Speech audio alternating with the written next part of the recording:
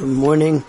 We're on Perek Tes, Mishnah Beis, and in yesterday's Mishnah, so we learned that the Zaysim are only considered to be Nigmar Malachton when they're put away in storage where they get warmer and where the whole malacha is finished. That was a Shita of Gamliel, and that's the way that we paskin the Chacham held like Rabbi Gamliel.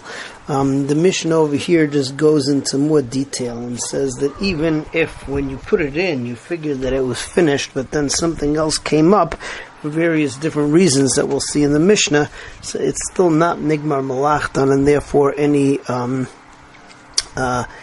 oil that comes out of the Zaysim is not going to make them be Makabel Tumah. If in fact it's not Nigmar Malachtan, and the Zaysim got wet from something else, so the halacha is that only the part of the Zayis that got wet is now Makabel Tumah.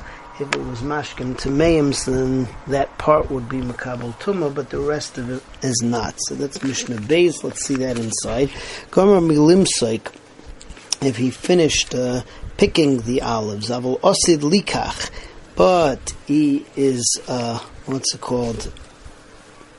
But he's going to now go buy more to put into the vat. Gomer Milikach, he finished buying. Avol Osid Lilvais, he's going to go borrow more and put them into the vat. Eru Evel, or Mishte, or Oines, or if some extenuating circumstance came that he needs to make a big Suda, and now he's going to put more in. Afilu Zavim v'Zavais Ma'alch Malayim, even if Zavim or Zavais walk over these Zaysim, so Tahirim, they're still Tahar.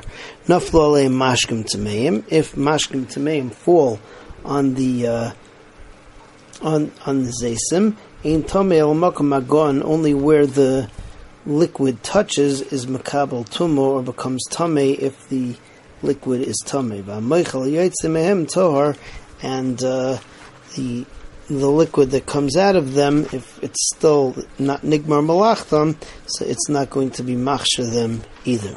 Okay, moving on to Mishnah Gimel. Mishnah Gimel over here says that in a situation where it was Nigmar Malachtan, so then if any Tamei liquid falls on any part of the Zaysim, so then they're going to be Tamei. Then we move on to another topic. You have here machlekes between Rebbe Lezer and the Chachamim. So they argue about, let's say that it's Nigmar Malachtan, they're all put into the vat, and then you have a little bit of liquid that comes out. Over here, we say that Rebbe Lezer says is that's still not machshir them to be Makabel Tumah.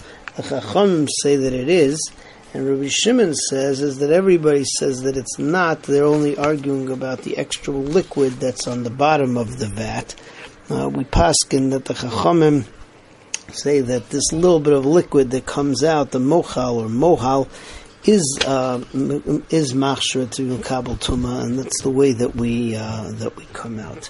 So let's see the Mishnah inside. Nigmar Malachtam, if the vat is filled, Arei El Muchsharim, so then they are Muchshar L'Kabel Tumah, Naflo Le Mashkim Tameim, and if a little bit of mashke falls on them, so then they become Tamei. Hamoichal Ayotze Mehem, so just a little bit of liquid that exudes from the Zaysim. Rabbi Lezer Matayr says that that's not considered to be a liquid to be Makabel Tumah. Chachamim Metamim, the Chachamim say that it is. Amar Rabbi Shimon says, "Lo nechluku ala moichal hayotzim min hazaysim shutar." Both the Chachamim and Rabbi Lezer say that this little bit of liquid that comes out of the Zaysim is not going to be machshir the Zaysim to be Makabel Tumah. V'alman nechluku. So what do they argue about? Ala hayotzim min abor, on the excess liquid, on the excess shemen that's on the bottom of the vat. Rabbi Lezer Matayr. Rabbi Lezer says that that's not considered to be hechsher either.